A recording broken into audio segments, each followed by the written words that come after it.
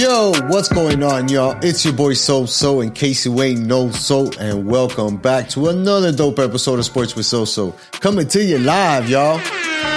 This week, the Heat come up short in the NBA Finals to the Denver Nuggets. The Panthers, they lose in 5 games in the Stanley Cup Finals as well. And the Marlins are on fire as they head into the summer of baseball. It's time to take a ride, y'all. Let's go!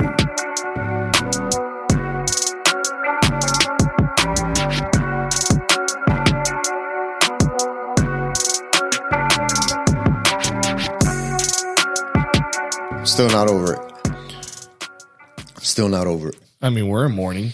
You know, South Florida as a whole is currently in a state of mourning. Yeah, for sure. You wouldn't be able to tell by my vibrant wardrobe selection today. No, you are popping, son. But you know what? I asked myself, what would Grimace do? Oh, okay. And he wouldn't cry about his hometown teams, losing. He would just, brush the dirt off his shoulders and, look forward to the next best thing. Yeah, man. The next best thing is doing this, right? Being on the podcast, being able to talk about it and get it out, this right? Is the next worst thing. Why are we going to relive all this terror? Nah, man, because you know what? It's kind of like going to therapy, dog, right? And look, we haven't seen each other for a couple of days, right? Although we've been working on the show and all the stuff on the background, we're enjoying the games, doing our research and whatnot, and sharing notes.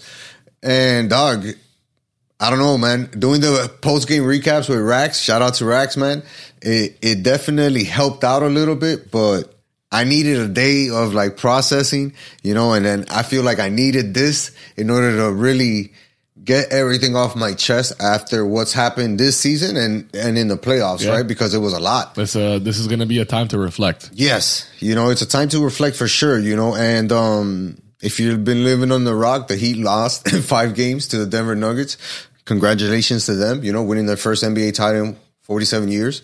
We know what that feeling is like, right? To win your first title. So it's always special.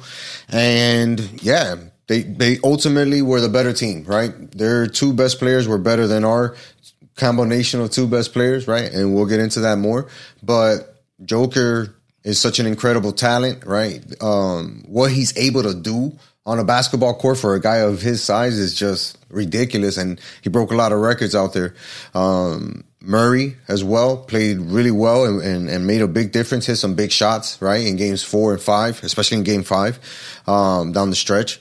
So you don't feel too bad because ultimately you lost to a better team, even though we weren't fully healthy, they were. And Hero probably would have made a difference in scoring for sure, right? How big? That's up for debate, but he definitely would have made a difference. And yeah, you look at the game 3 loss, right? 109-94, and you're like, damn, we didn't even give ourselves a shot in that game. Both of these guys hit us up for a triple-double, which was the first time ever in NBA history, right? Where 2 guys get a triple-double in the same game and they win. Not to mention that was the first of our home games. Yeah. Yeah, and it was a packed house too, dog. And people were there on time, surprisingly. Yep. And to go down in that game like that, where we pretty much got bullied from the get-go, they were able to score in the paint a lot. They out-rebounded us by 25, 58-33, and it was just like, damn, dog, where's the fight? And we didn't have it. Spo emptied the bench with 2 minutes left in that game. Brought in UD. Made him the oldest NBA player to ever play in the finals, overtaking the great and powerful Kareem Abdul-Jabbar, man. So UD's got another record in his record books as he sails off into retirement from basketball. Sucked to have that home game lost. It was demoralizing, especially after, winning game 2 in Denver, where, we're as fans, we're looking at it feeling good, going, all right, we got one. We got one on the road. It wasn't the first game, but we still got one. And now we're coming back home where we do well, where we have been doing well, where we've been playing, some really good Heat basketball. And they just dogged us. They had their way with us. And then we're thinking, all right, there's no way in hell we go down twice, 2 in a row at home. There's no way. Right? So? No, there's no way, dog. But then we come out and we're colder than a polar bear's toenails, dog. You know, and that shit was very demoralizing because it's not like the Heat weren't getting opportunities. We were getting a bunch of opportunities. Nobody stepped up. Strus and Vincent combined killed us in both of those games, right? Because both of those guys were off.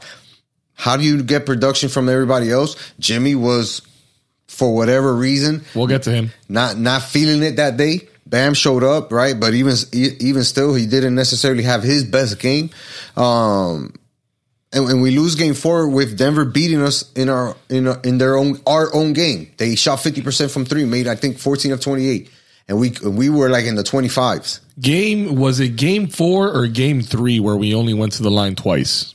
It was that was game 2 or game 1. No, it was one of the losses, and I'm thinking it was either 3 or 4. But now that I think about it, it might have been game 3, and I think we rebounded. If we look at that stat line, I think we did better from the foul line or getting to the foul line in game 4 than we did in game 3. But still, man, it was always, both of these games at home for us, we were never in it.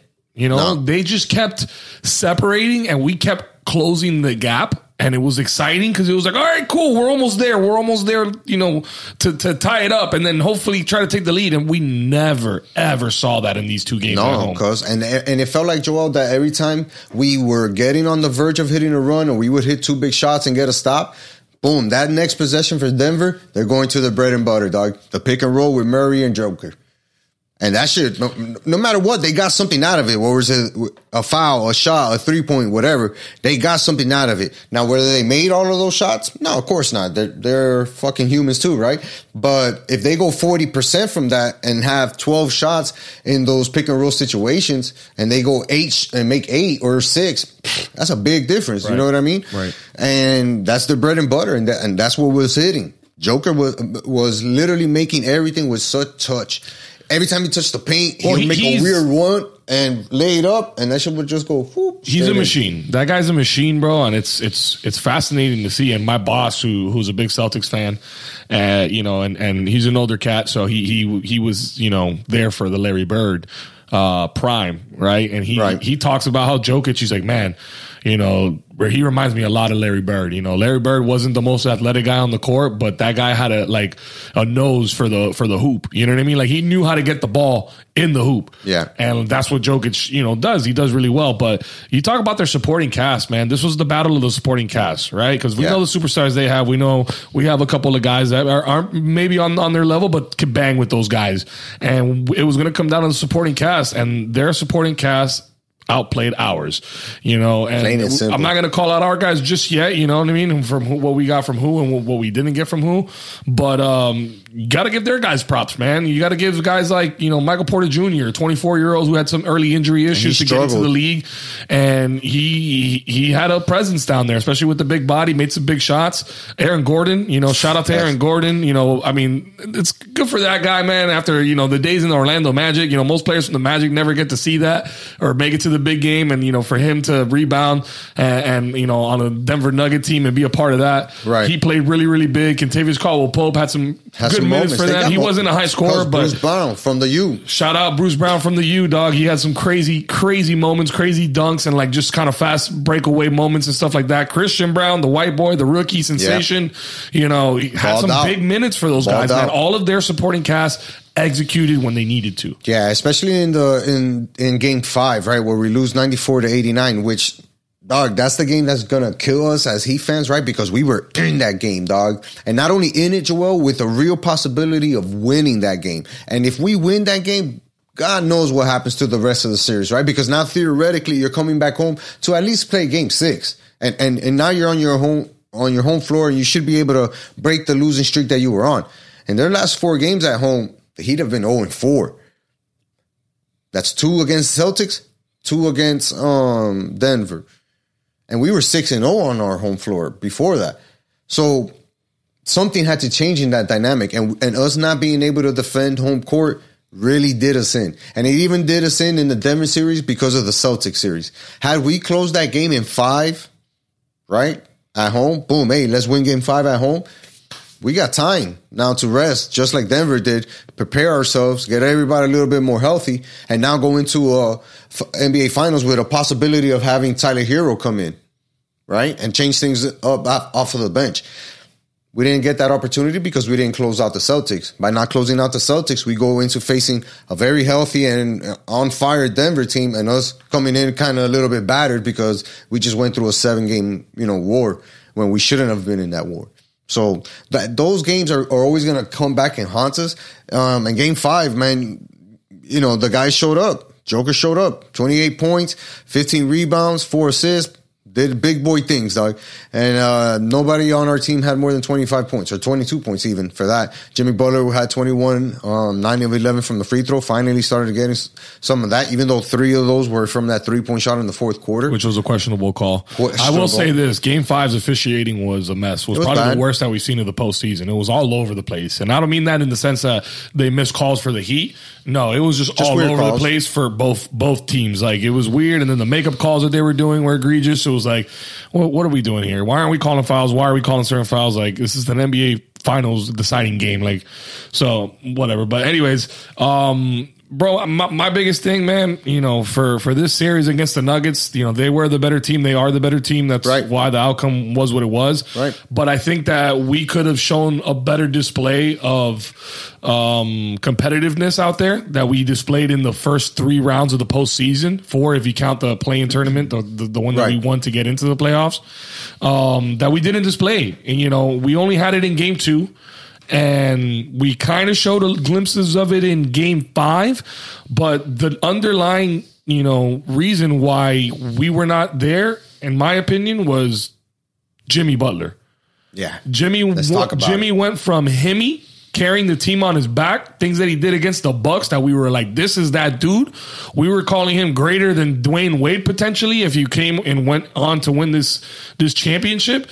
And now he's left us with a taste in our mouth that's like, where's that bubble Jimmy, that left it all out there against the Lakers? You know what I mean? That had memes made about him leaving it all out there, putting the team on his back. I get that we needed to put more pieces around you then for you to help you out.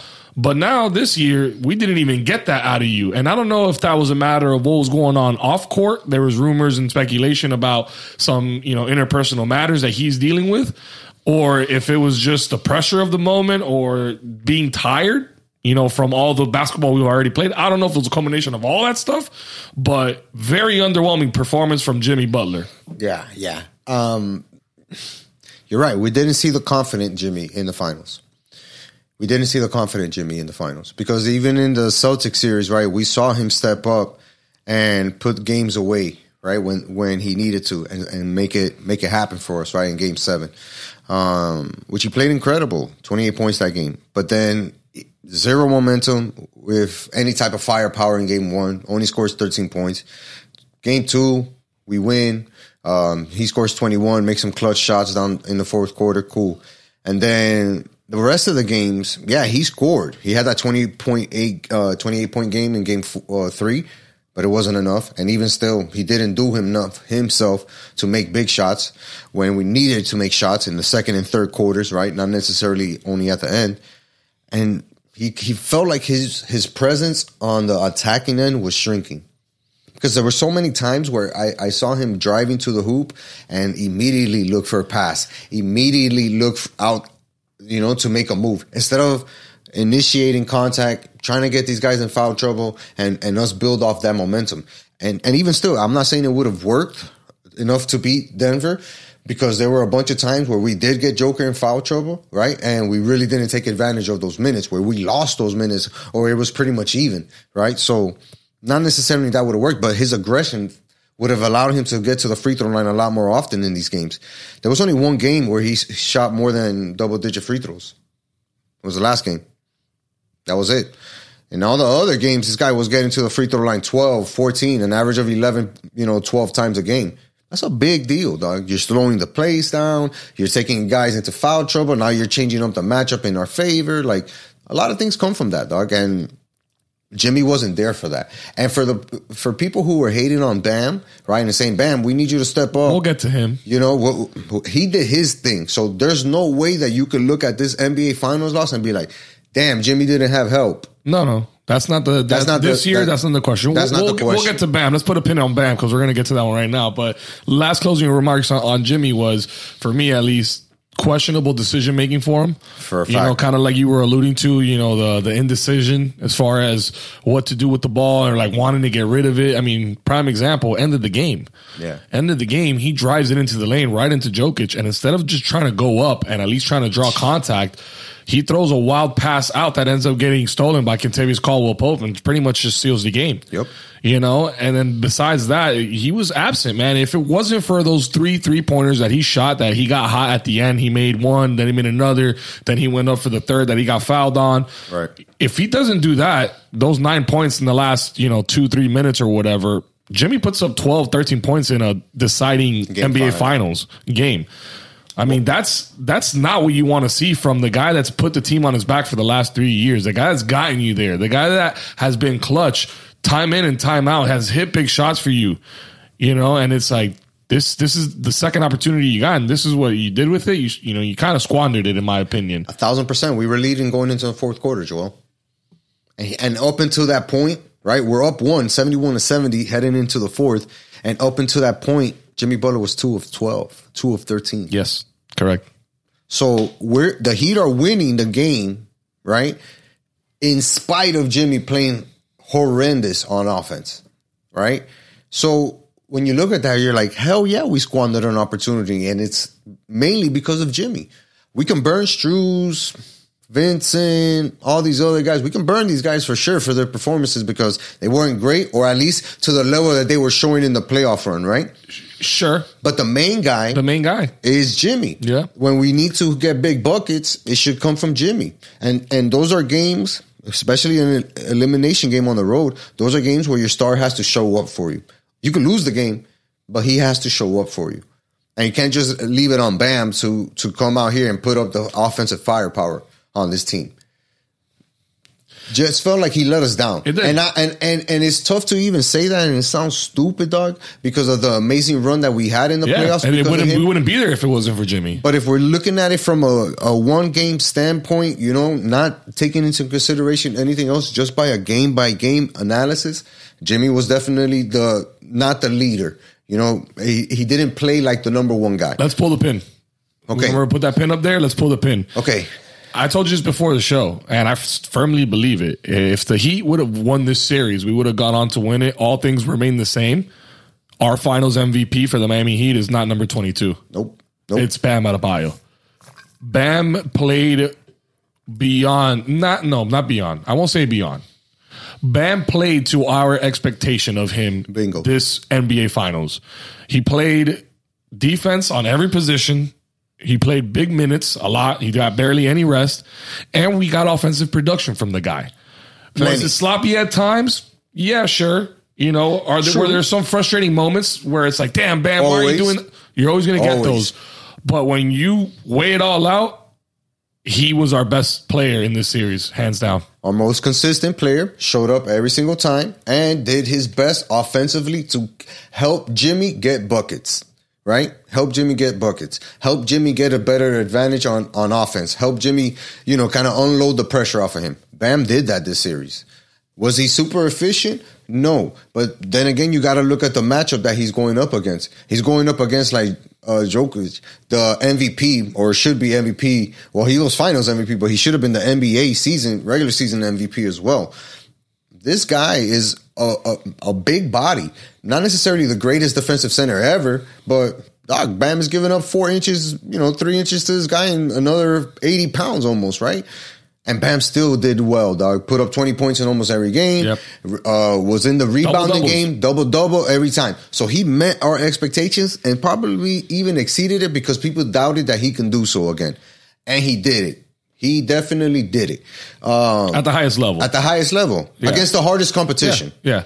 So you're happy with him. You know what I mean? Like we're happy with him. Now, besides Jimmy can't take all of the blame. 2 other people that I got to, point at and say, you kind of let me down a little bit, but you know what I mean? I'm not going to forget everything you did prior to this.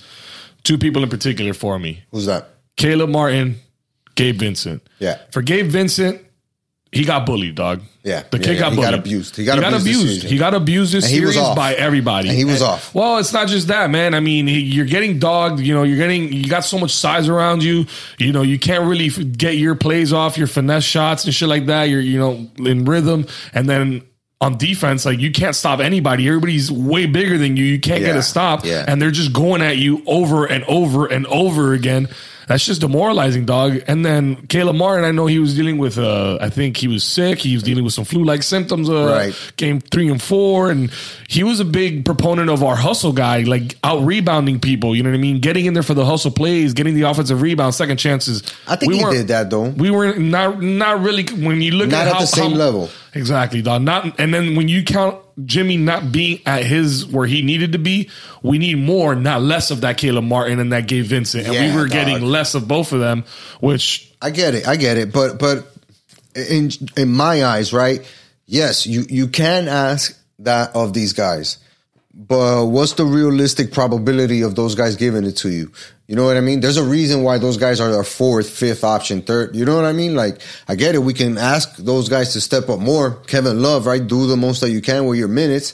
But some guys aren't going to be able to do that as consistently. And those guys picked a bad time to be off. Strus picked a really bad time to be off in this series. Strus, I didn't mention if you noticed.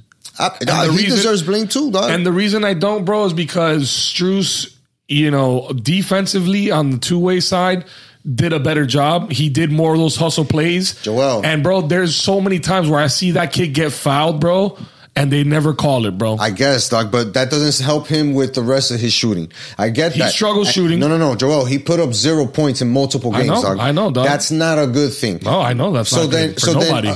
So it goes back to it with like the Gabe Vincent thing. Yeah, those guys are going to do culture shit, which is play defense, right? They're not going to be a minus on the defensive unless the matchup size is definitely out of their way physically. And Jamal Murray's a bigger guard. So if they do that swing, he's going to be bigger. Even Bruce Brown, Christian Brown too. Both big guards, right? Both big wing type players. So I get it. They're going to be in disadvantages. But to expect so much of them is kind of like a little bit too much, in my opinion. Because again, if it's that Jimmy's doing his thing and we need the difference makers, then yeah, we need our difference makers to step up. But that's you saying that now in retrospect, dog. Going into this series with the performances these guys had and the storyline around these undrafted players, and how high level they were performing. Dog, Joel, it's an issue, bro. It's an issue. It's part. Yes. It's part. It's not. I'm not solely blaming these 2 individuals or 3 individuals. It's a collective of all those guys not clicking, like you said, choosing the worst times to step up, to not step up. You know what I mean? Yeah. So, but it kind of leads us into the future, right? Yeah, and we got to figure that out. We got to figure that out because. I'm sorry to cut you off, but because those guys that we're discussing, right, that are the role players on here. We got to make some hardcore decisions about these guys in the next couple of weeks, in the next couple of days, because, the draft is next week. And then after that, free agency opens up in the NBA. So we're going to have a vision of who are we going to keep from this squad and who are we going to move forward, right? Because, bro, hey, Jimmy Butler, all you want for this series, but he still got us here. So that guy's coming back next year. He's our best player. He's our leader, right? We know what the hell we can expect from Bam moving forward. And we know that Bam is gradually going to keep getting better and keep getting better. His field goal percentage is going to increase as he gets more comfortable with hitting those shots, which he hit a ton of in this series. Who else stays? Does Jimmy stay? Does Lowry stay? Do we sign and trade for that package deal for somebody? Who do we bring in? What type of position do we bring in? Who else is available? Do we try to re-sign Gabe? There's a ton of questions, right? Even Highsmith, Yurts, what do we do with those guys? Do we bring them back? Do we try to give these guys more minutes? Ton of questions leading into this. And not to mention, the Heat are in a really good spot because this is the first summer I think that they're going to be able to use their future first-round draft picks, which we have 4 of, I believe. And we also have the 18th pick in the NBA draft, which is pretty good, really good actually for a team that just went to the NBA Finals. So very interesting how many different ways that he can go about this business. But one thing is for sure, those guys that we're talking about, we're going to have to make a hard decision and say we got to either move this way or the other way. But to expect this team as constructed to make another run like this is really tough to say, because all truths be told, Jimmy Butler's window is closing. It's closing fast. We've already made 2 NBA Finals run with this guy. So how many more do we have in the books? How close can we get there? Now, there's been some rumors that the Heat are interested in a lot of point guards, right, or a lot of shooting guards that are named Damian Lillard, right? Other guys, Kyrie Irving has been popping up. Bradley Beal is another guy who's working with Washington to kind of find a suitable trade partner. He's the only guy in the NBA, as a matter of fact, that has a no trade clause, which is wild. Who's that? Beal? Bradley Beal, dog. Yeah. So it's going to be interesting, but the Heat know they got to make moves because of Jimmy Butler. And not necessarily that Bam can be your second best player, but if Bam's your second best player, then your 3 through 8 guys need to be really good as well and really consistent, because Bam's not going to be able to give you more than, what? He didn't really hit 30 points this series, so he's never going to be a 30-point scorer. The most you could hope for that guy is for him to hit between 20 to 24 and hit him at a 50%, 55% clip. Unless we were able to get an actual true big man to play the 5, and then Bam can play the 4 and play more of a boss role, where he's not having to bang down low, be the 5. We can have somebody else do that for him. Be like on the elbow and shit. It could happen. So, yeah, bro, we got some things to consider for next year. Jimmy's 33, he's not getting any younger. Nope. Bam's making big money. Yeah, next year he's owed $45 million.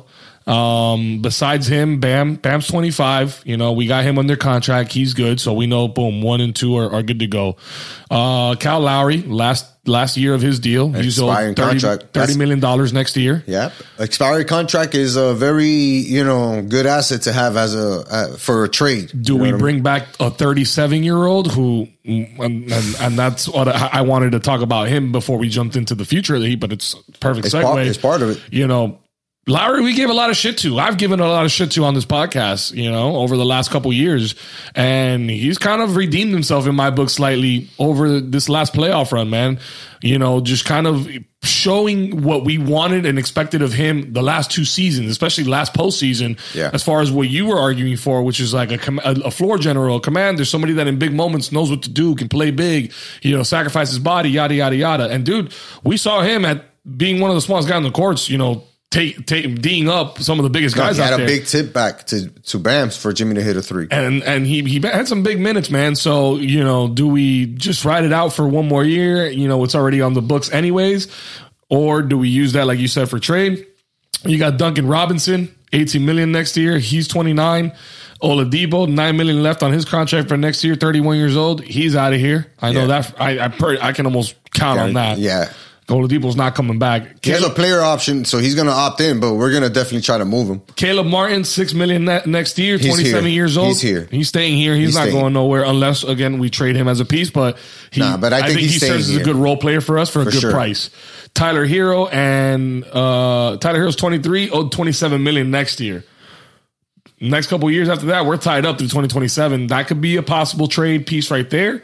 And then we got the other 2 guys tied up for money next year are Nikola Jovic and Haywood Highsmith. Both are keepers. We're not getting rid of those guys just because of the deal we're getting on those guys. But correct. I mean, you look at Kevin Love was on a 1-year deal. UD's retiring. Strus on a 1-year deal. We got to figure out what we're going to do with Strus now. Gabe Vincent, do we resign? I think those are the 2 big question marks: is Strus and Gabe Vincent.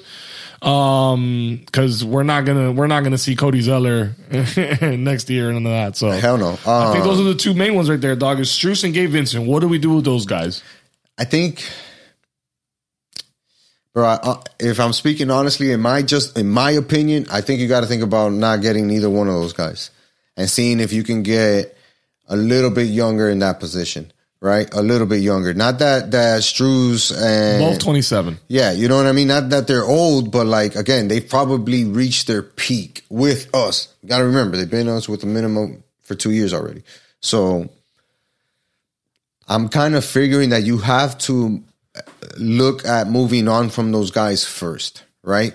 But a lot of that depends on who we're able to trade for. like I mentioned earlier, we have some options. There's some real options being made available to the Heat. And if you're listening to all these podcasts, including this one, that talk about players being dealt, you're going to hear Damian Lillard's name. You're going to hear Bradley Beal. You're going to hear Kyrie Irving. You're going to hear those names being thrown around with the Heat because the Heat are looking for that. And, Shams came out and had that report that the Heat looked into Kyrie Irving around the trade deadline this year.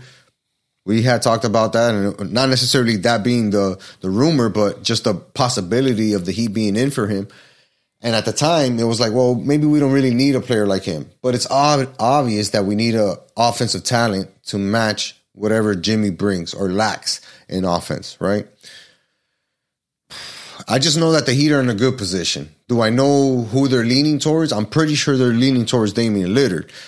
He's not a spring chicken, right? He's up there, but I feel like he has big game experience. He's hit big game shots, right? To put his team into another round, to finish off a game 5 in his house in Portland or whatever. He's hit big shots consistently in the playoffs. I feel like Bradley Beal maybe doesn't have that experience, right? So maybe it doesn't work. And again, the team is built, or at least has a foundation that's good enough to get you to the finals. So you got to kind of have that foresight of what is your competition going to be, and how does that position that you're getting help you win that? We definitely need that point guard. Maybe we try to move Lowry. Maybe if we get Damon, you don't have to worry about re-signing a Strus or Vincent. You can find another guy or bring up a kid, right? He have options, dog. Good options. I think a lot of what's going to be decided with those in-between guys, right? Who stays, who goes, because even Duncan's on the block too, right? We didn't really mention him, but that's a guy who signed at 18, 19, and 19 for the next 3 years. Maybe we try to move him too. Yeah, I saw a rumored report, or somebody who I think was messing with, the salary cap trade calculator and all that stuff. And I think they had done a combination of Hero, Duncan, a pick for Beal or Damian Lillard. Probably Lillard. It was one of the two. So yeah, that's those. I think it was for Beal though, because I think for Lillard we would have to give it more. And the reason why, because of his salary is through the roof, dog. That guy's making major bank. You know what I mean? But I feel like once we make the move, or who we end up with is going to tell a lot, because that always has a domino effect. The rest of the free agents that are looking for a new home, that are just got out of a deal and probably chasing a championship, they're going to look at us and be like, I'm the backup to Damian Lillard. Yeah, put me in. I'm the backup to Jimmy Butler. Yeah, I'll take cheaper contract. Oh, I'm going to have minutes if I'm a center because we don't really have a center. I'm heading down to Miami to play with this group of guys. So NBA players want to be with guys who are good. They want to obviously, be on good teams. The Heat have shown consistently that we can be good at building teams, no matter what the circumstances are, whether we have money in free agency or we don't, whether we're hard cap paying the luxury tax or we're not. It doesn't matter. The Heat find ways to put together good competitive teams. So I don't expect nothing less for this season or this offseason because of the position that we're in, man. The Heat got a really good spot. So let's see what happens, man. Let's see what happens. All I know is that to kind of wrap up on the Heat and their season, I feel like they definitely superseded any expectations, right? They made another finals run, which was the best that we could absolutely hope for besides winning. So to go from a team that was struggling throughout the season, really finding a hard way to find some type of competitive basketball, to get into the wild card, lose your first game, and then make your way out of that and reach the finals. Yeah, you got to commend this team. You got to commend this run. It's going to be one of the greatest runs in Heat history when it goes down in the books, Yeah, absolutely, man. Proud of this team. Definitely played with house money in this postseason. Sucks we didn't get, the ring, the championship, but we're knocking, man. We've been knocking. We're there. We're definitely there, dog. So it's time to get to work, Andy and Spo and Riley. Let's figure it out. Let's improve this team. Same thing's going to be said about the Florida Panthers, dog.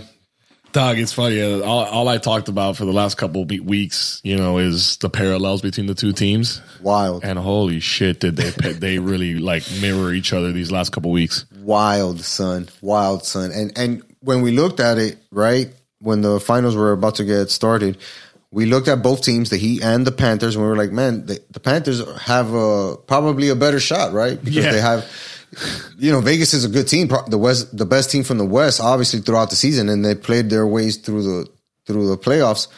But the Panthers had so much momentum on their sides. They had beat big teams, overcome a bunch of obstacles, and were really dominating the teams that they were playing, right? Swept Carolina, the Hurricanes. The Hurricanes, 5 games against Tampa Bay, coming back in 7 games against Boston. So the Panthers were looking ready, battle tested. No, it wasn't Tampa Bay. It was the Maple Leafs. Toronto Maple Leafs, and boom, Vegas showed up, dog, and whooped our asses, dog. Whooped our asses. I mean, in the first 2 games, they have outscored us 12-4. No, yeah, it was a brutal ass whooping. Nah, man, Vegas, same deal, man. Vegas was just clearly the better team. If you don't know hockey, basically me, and you're watching that, you're going, no, that team is just clearly better. Better, beginning to end. You know what I mean? Like, their goal scorers were just far better, getting better opportunities, even shorthanded goals and shit like that they had throughout the series, like, just shows like how good those guys were. And their goalie is elite, man. We thought we had a great goalie, man. No, no disrespect, Big Bob, you did your thing. Not this series so much, but Hill, man, that kid, Aiden Hill is a beast, bro. That kid is an elite goalie.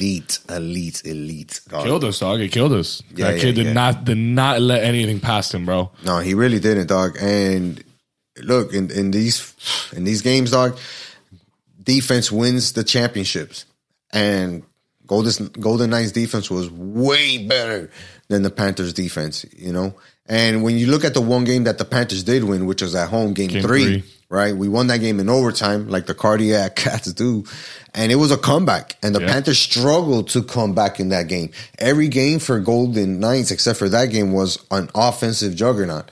Where they were getting tons of shot on our goalie, tons of opportunities in front of the crease. Where we were pulling our goalie in the second period. Yeah, you know what I mean? Like, bro, look, they had 12 plus 12, 24, 27 goals in 5 games. Crazy. Well, I mean, a lot of that was game 5, the closeout game. Yeah. Bloodbath, dog. And again, like I said, in that game 3 win, which was the first win ever in the Stanley Cups for the Panthers. At least we got one, dog. We got one. We wrote it down in the history books. We got one. And it's so fitting that the guy who really made the difference for the Panthers this entire year scored the game winner, and that's Matthew Tkachuk. That guy has been such an incredible player for the Panthers, dog. And the impact that he's had on the squad, and the city of Sunrise, bro, because of him, that stadium started to get filled out more and more heading into the playoffs. And every single playoff game was rowdy. Like, you could hear these guys cheering. You can hear the Panthers fans really getting behind the team. And a lot of that has to do with how they were playing. And Matthew Tkachuk was their leader, dog. Yeah. And that guy really stepped it up, especially in that game.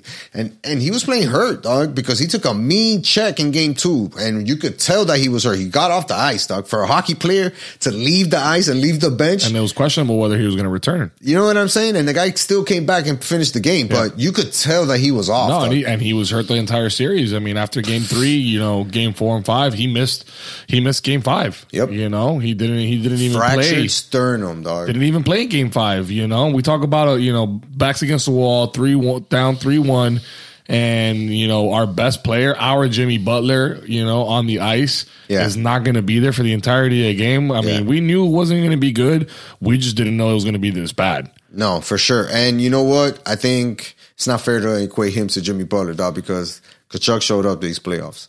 Way more than Jimmy, and even in the finals, dog. Like I said, he's playing with a fractured sternum. They didn't really release that until game 5 when he missed the game. Right. But since game 2, when he took that big hit, playing with a fractured sternum won game 3. We lost game 4, right? But he still was playing in game 4 at home. But come on, don't disrespect Jimmy. We know he's still been there. Yeah. But Matthew Tkachuk is that dude. Matthew Tkachuk is hockey tough, bro. Hockey players are just that way tougher. Different, dog. It's way a different breed, different, bro. Way different. Yeah, bro. Chucky. I mean, Chucky. I don't know. I don't even know if he's 100%. If we have enough, bro. Like those Marshall, Stone, their captain. What's this other guys? Bro, they had killers, bro. Killers, bro. I didn't know any of these guys, was bro. And by the end of the series, I knew all of their names because they all kept scoring goals and getting their name, thrown on the screen. I'm like, there goes another one for this guy, bro. This guy had a hat trick, bro, in the third game. Yeah. In game 5, I should say. Yep. And then one of them was an empty netter that he had 3 or 4 opportunities at.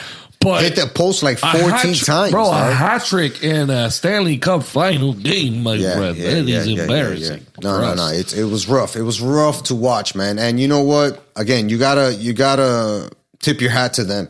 You got to tip your hat to them because the Panthers try to out physical them in all those games. Game 4 and the game 4 ended in a brawl. Yeah, in a complete brawl, dog. That was pretty cool. And game 5 too, almost, dog. Right? Game 5 was a little more civil, but game 4 at the end, as soon as it ended, bro, boom, it was like it was on, that scene in like the replacements where you call hike and they all go after somebody, whoop their ass. That was what it was. Yeah, and look, you know what?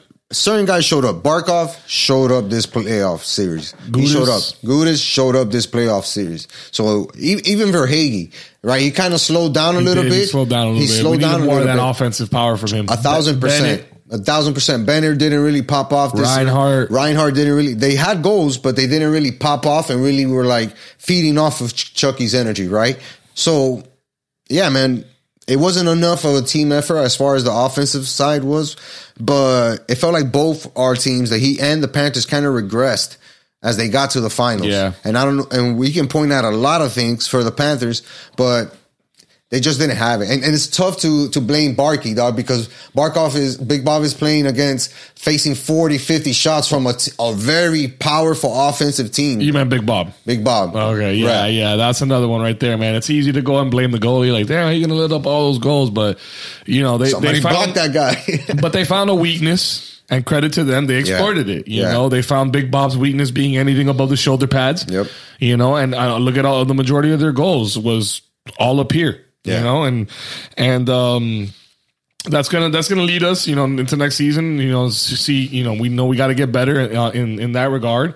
But yeah, when our defense is breaking down, when we're we're on one side, and all of a sudden it breaks down, and then it's a 2-on-1 or a 3-on-2 fast break, and they're scoring on those multiple times, multiple occasions. It's like, dog. I mean, that's how Game 5 started. Yeah, bro. That's how Game 5 started. Just quick, down 2-0 out of nowhere, and you're like, well. This was a good season, Panthers. Let's see if we can make it. We came back, scored that 1 goal, and then Las Vegas responded by putting up the next 4 goals in that period. Did you see our first goal in Game 4? Yeah. I think it was like a deflection or something like that. It was one of the wildest goals I've ever seen in hockey. Yeah. Well, that's how much we needed help that night, like the Angels in the outfield type shit. Yeah, bro. I forgot who it was that shot it. If it was Reinhardt maybe or Verhaeghe, but he shoots the puck. Yeah, ricochets off of one Vegas Knights defender's skate, hits another defender's skate, and ricochets into the net for our first goal. Yeah, that's how that game went. And I think that game we were down like 4-0 quick or something like that in that game. Sure. 3-0. I think it was 3-0. We went down quick. It was already a losing effort. And then boom, we got that goal. We got another goal, but it was just too far to reach, man. The Knights just kind of did the same thing the Nuggets did, and they just kind of set the pace early on in games, and they never looked back. No, they didn't, dog. And we lost at trying to play their game. We try to out-physical those guys. We try to, be the tougher guys in the ice and all that shit, and it didn't work. It did not work. All it did was give us more penalties, which they took advantage of almost every single time. Yeah. That's another thing, man. The Panthers were killing it in the playoffs all of this entire run, and then, boom, faced the Knights, and it felt like the Knights' defense was better, where they had 5 guys on the ice. They were able to stop our shots and get in the way of a bunch of them. Couldn't capitalize on power plays. It was reminiscent to last year. Yeah. It was brutal, man. It was like, really it was just frustrating to watch this series, man. It was like, come on, we're better than this. We showed that we're better than this. But On to the next season, dog, for these cats. The one thing I will say, is shout out to Maurice, Coach Maurice, because he deserves a lot of respect. We had some questions about him early on in the season, and I think he proved, he is the right leader for this this ensemble here. Yeah, for sure. He dealt with a lot of adversity this year from both the media and, maybe a couple of guys on the team. One thing's for sure, the front office, Zito and company, they definitely had his back the entire time. And his experience paid off in the end, right? We were able to come back and make a historic run on Boston. You go into your next series against the Toronto Maple Leafs, beat them in 5 games, and then you go on in order to win your second Eastern Conference Finals ever as a franchise. You sweep the Carolina Hurricanes, an ex-rival. So, yeah, it's a big credit to Coach Maurice sticking to his guns, right? Sticking to the program, making sure the guys bought in, and they really did buy in, and that's how they were able to make the finals, but also make history for themselves in the finals. Getting that victory is going to do a lot of good things for this franchise, though, because now they got a taste of what the finals is and what it is to host a Stanley Cup Finals, right? And how can they improve the environment for the fans, and how can we improve the team? What's the next level to do it again and reach it? Now there's a clear direction of where they have to go. It's not going to be a lot of questions. Because the core is good, really good. And yes, you can probably do the same thing like we were talking about with the Heat, where they find guys who are just a little bit more consistent. Now, we don't know a lot of the contract negotiations that are left. We're going to be catching up on that, especially with the NHL draft and stuff. So, again, we're just going to be looking forward to what type of moves are made in order to improve the team. Because, again, the GM, Zito, he's done a great job of making moves and having them work out. Example and prime example, A, B, C, D, E, F, G, and the rest of the letters is Matthew Tkachuk. He came in, really put his foot in the ground and said, guys, this is how we're going to play. Let's all follow Barkey, who's our leader. And if you need anything else, I'm walking down the line for us first. And he showed up every single game, was our leading scorer on the year, leading assists, most points, carried the team in the playoffs, had big clutch goals. Okay, made the Panthers 4-0 in overtime games. Like, they really stepped it up another notch because of Matthew Tkachuk. So I'm confident in this franchise doing the right move again and getting another player who can add to the team and make another run, dog. Why not? Oh, yeah. Why not, man? Oh, yeah, man. Go Panthers, man. Go Panthers. Great season. Great season, boys. Great season. And a very similar team like the Heat, Couldn't really find consistency throughout the season. Bonded by going through that adversity and really taking off in the playoffs when it matters the most, man. So shout out to the Panthers. What a great season. We got to shout out another team down here that's been not getting our full attention, even though they kind of deserve it. It's the Miami Marlins. Second in the NL East. Currently, 37-31 right now? Yes, sir. You got it after suffering a loss last night. Yep. They're out on the West Coast on a road trip right now. But, yeah, man, it's after what we've been going through here, these highs of highs and now these lows of lows, and it's all just kind of come to an end. Normally this time of year, we just have nothing to look forward to for the next 70 days or so until football gets started. But lo and behold, our fish, man, they're fighting. They're fighting for every game, man. And killing it. They're not just, above 500. They're in second place in their division, in a real tough division. We're ahead of the Mets right now. Yep. We're ahead of the Phillies. I think we're only behind the Braves right now. 4 games. Right? Yeah. 4 games behind the Braves, currently. Which is it's a decent gap, but it's something that, it's feasible, it's attainable. Absolutely. We can close that gap, So this is very, very reassuring for a South Florida sports fan that has been, seeing nothing but winning for the last, 6 to 8 weeks or something like that. True. Even though we didn't see that the last 6 to 8 days. But we got a team that's in winning form. I mean, that's the Marlins. Joel, we're in a spot for the wild card right now. If the season ended today, this Tuesday, we'd be in the playoffs as a wild card team. And we know that the Marlins usually get hot and make big runs in the playoffs. But we know that the season doesn't end right now. There's Bingo. A lot of playoff left. A lot of playoff. However, true. However, what we've seen is a steady improvement in this team from a consistency basis, right? They've been winning series and learning how to win series early on in the season. And then they dropped a couple and it was like, well, we need to kind of get back to ourselves and really rely on the guys who are leading us. Right now, we have Jorge Soler with 19 home runs, third in the majors, which is crazy because that's the most home runs he's had in any season so far in the last 2 years, except for when he hit 48 in 2019.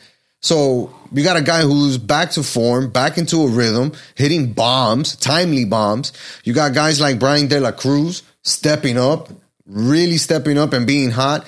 In his last couple of games, he's been one of the most consistent hitters, hitting big home runs, driving in guys, and just finding a way to put the ball in play. Now, when we talk about who's really driving this force, and I'm going to bring a point up after we give him his props, it has to be the number one batter as far as averages go in the MLB by a long shot, and that's Luis Arraez. That dude has been incredible. The fact that this dude is even keeping that 400 average, Joel, through 60-something games, 66 games is crazy. You tell me he's hitting 400 and it's 30 games in, it's like, yo, that's impressive. That's impressive.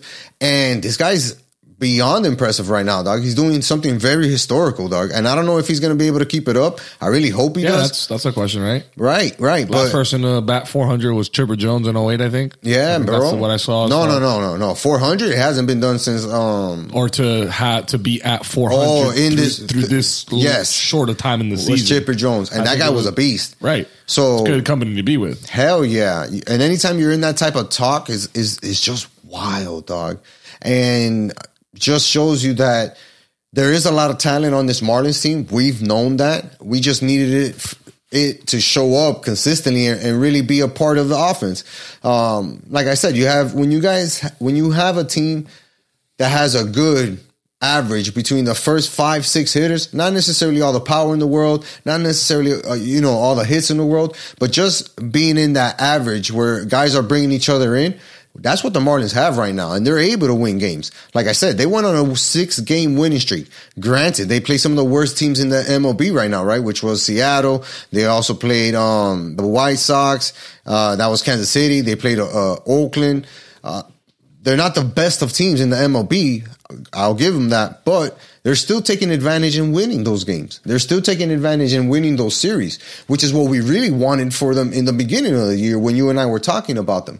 Hey, be competitive, be in the hunt, be exciting, and be a team that we can watch and want to go spend a beer fest or something like that, a Dominican Heritage Night, a Puerto Rican, a Cuban Heritage Night, and people go out there and have a good time. And that's exactly what we're getting from this Marlins team, dog. And a lot of people really didn't expect that. No, I mean, we never know what to expect, until they prove to us this is what the expectation is, right? Kind of like the Heat, kind of like the Panthers, kind of like the Dolphins now. The Marlins have, led us to believe that don't fall in love with anybody because as soon as they get good, they're gone. Yeah.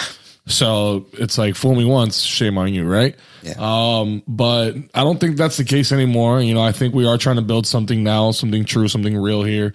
And the beautiful thing is, we're watching it develop right in front of our eyes. Yeah. You know what I mean? We're seeing what's working and we're seeing what's not, and it's nice to see obviously the winning results, but even on some, some of the losses, there's good takeaways on those as far as like some individual accolades that people are doing. And it's nice to see that we haven't had that, dog. We haven't had that the last couple of years. We've had little pieces. We had Jazz. That's kind of been the main guy. Now there's other guys that are potentially going to outshine Jazz, especially with him being out, being injured, not playing. You know what I mean? Arraez, man. Luis Arraez is taking all the shine right now. That guy's our number one right now, and fans are ecstatic anytime they see that guy up to bat. I mean, it's not only him. It's just, I think it's, like I said, the consistency between 1 through 5, 1 through 6, where that those guys are going to get hits and they're going to get hits to bring in people whenever they are presented with a chance. So we've seen Brian De La Cruz be clutch. We've seen Jorge Soler have big home runs.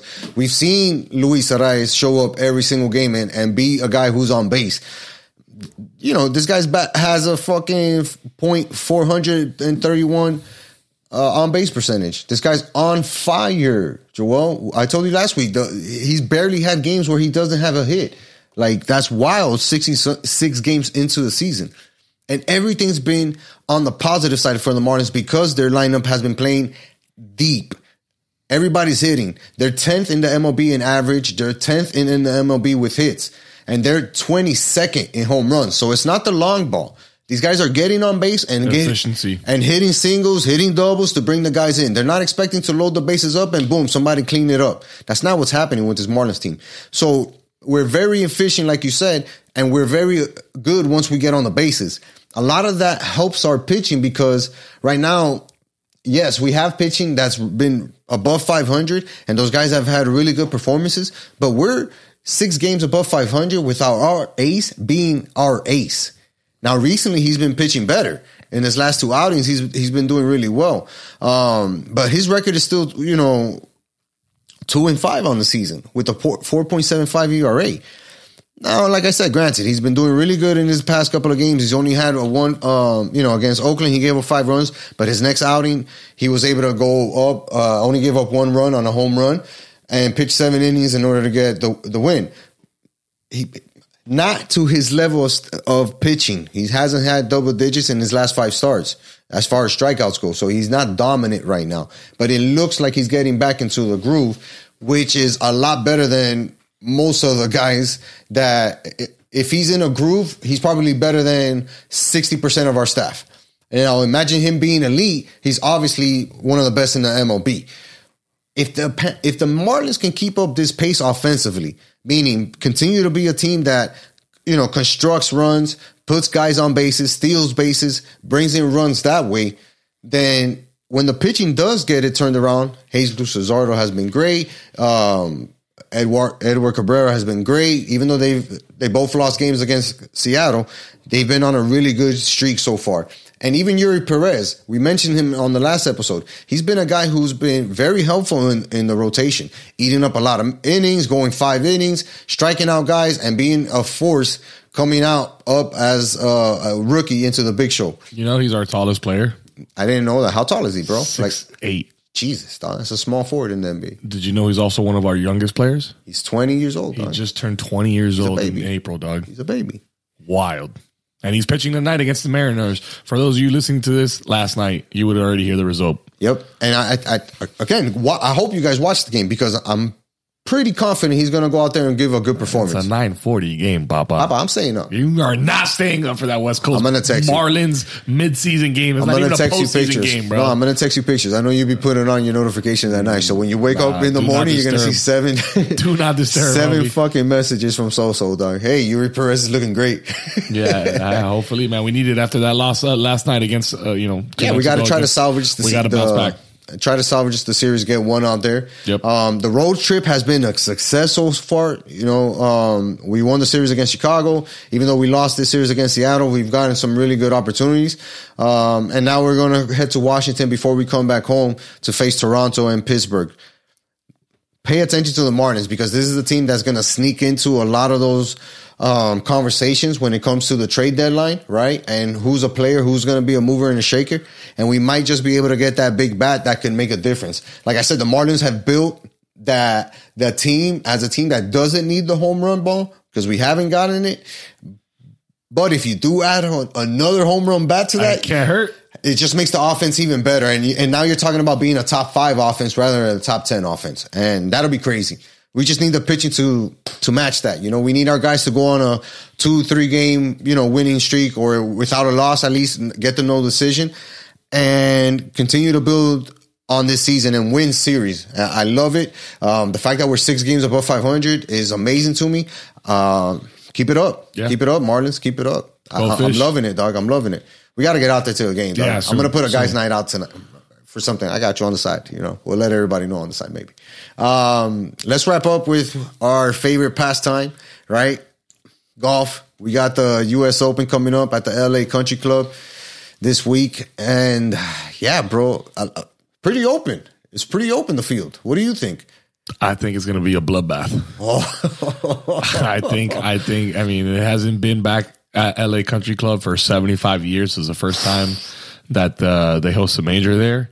and it's a U.S. Open. So anything U.S. Open in the name. I mean, I saw one of the funniest videos come out this week from somebody just kind of making fun of the whole U.S. Open video or whatever. And he's just standing in like a field of like weeds that are like 6 feet tall. He's like, look how deep the rough is, and like he just drops the ball. He's like, you can't even see where it went. Or the one that the ball rolls from the side. He throws it on concrete and he's like, it's rolling for. He's like, look at the greens. It's like, because that's exactly what they do at U.S. Opens. They make the rough really, really long, 4, 5, 6 inches, and then the greens are fast and firm. So it's going to be a total bloodbath out there. I think for the last one, the PGA Championship, I said, I would see the winner in the double digits.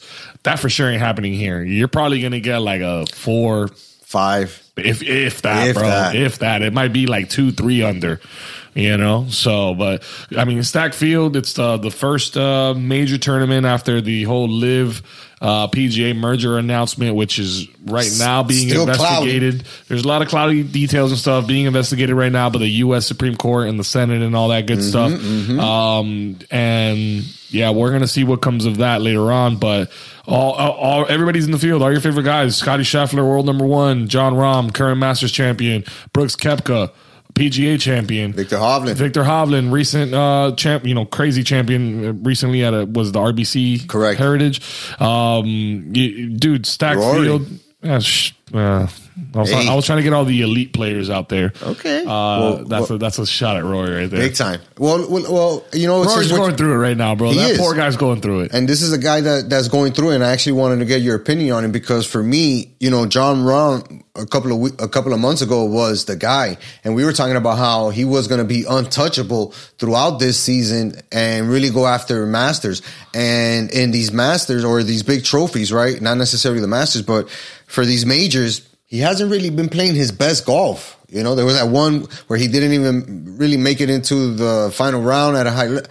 I was recently at the PGA Championship. Yeah. It was the second major. And he's doing commentary and stuff, Yeah, he was in the booth and stuff. And that's a guy who kind of, in my opinion, looks like he's not on his best game right now heading into a major where he knows the rest of the field is probably playing a little bit better than him. What do you think about what's going on with Jon? Nah, dude. Jon Rahm is arguably the best player in the world.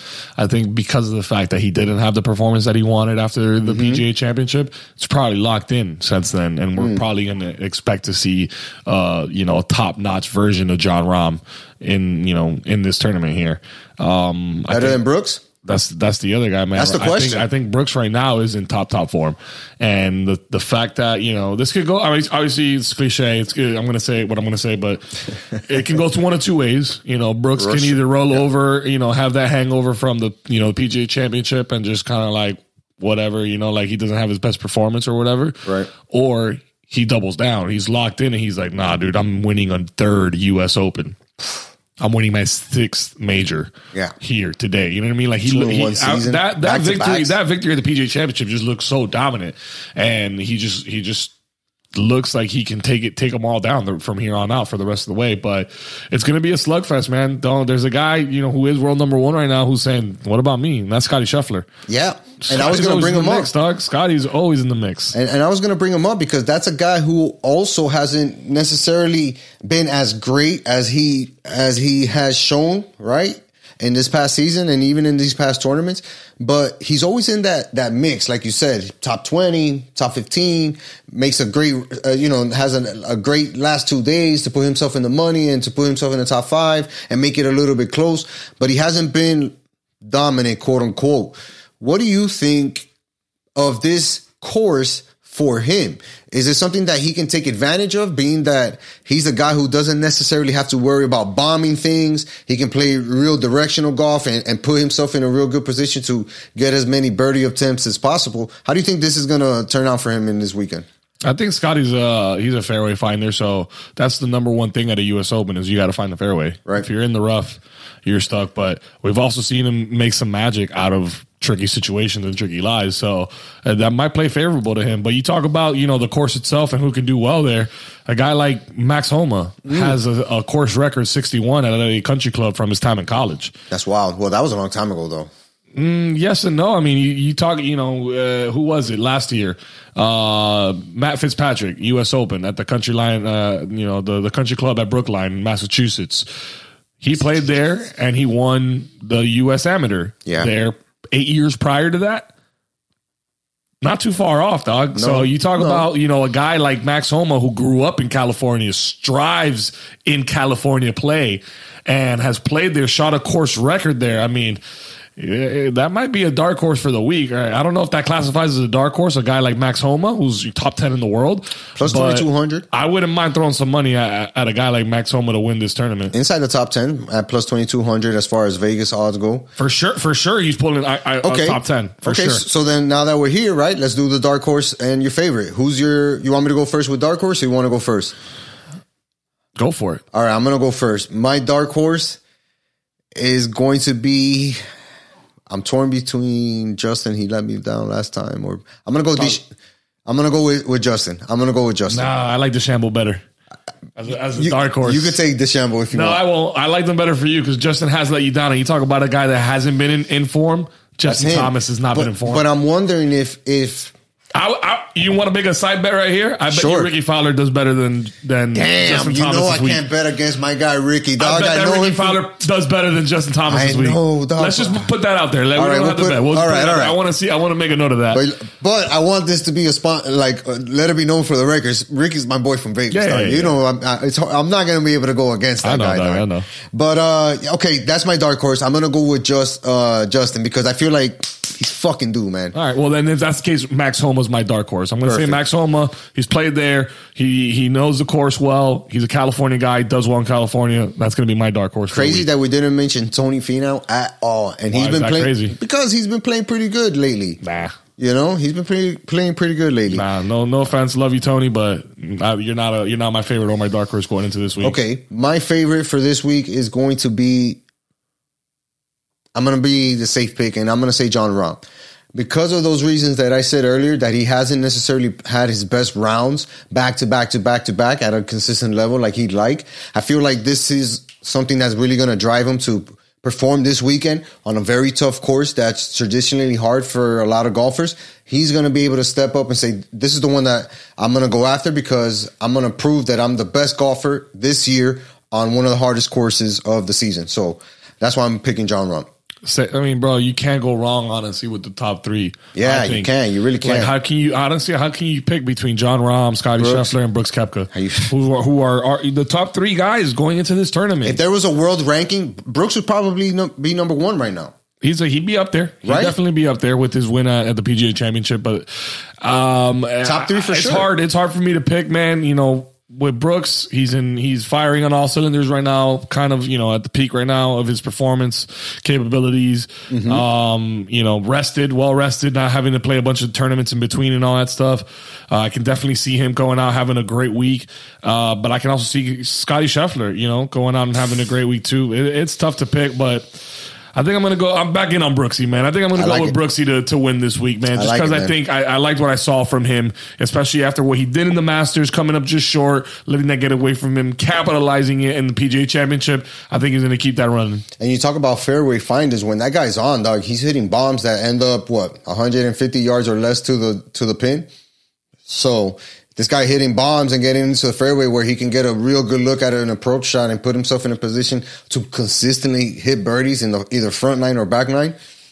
Tough. If he finds fairways and that putter plays the way that it played, even if the PGA Championship, he can run away with it. But we were talking about it, Joel. Like, what type of score is going to be able to win this tournament? A -4? A -5? So, in reality, you're looking at a lot of pars and limiting your bogeys. Correct. And maybe he doesn't necessarily have the putter on fire, but if he's putting for birdie on 60, 70% of the holes. Yeah, missing the right spots.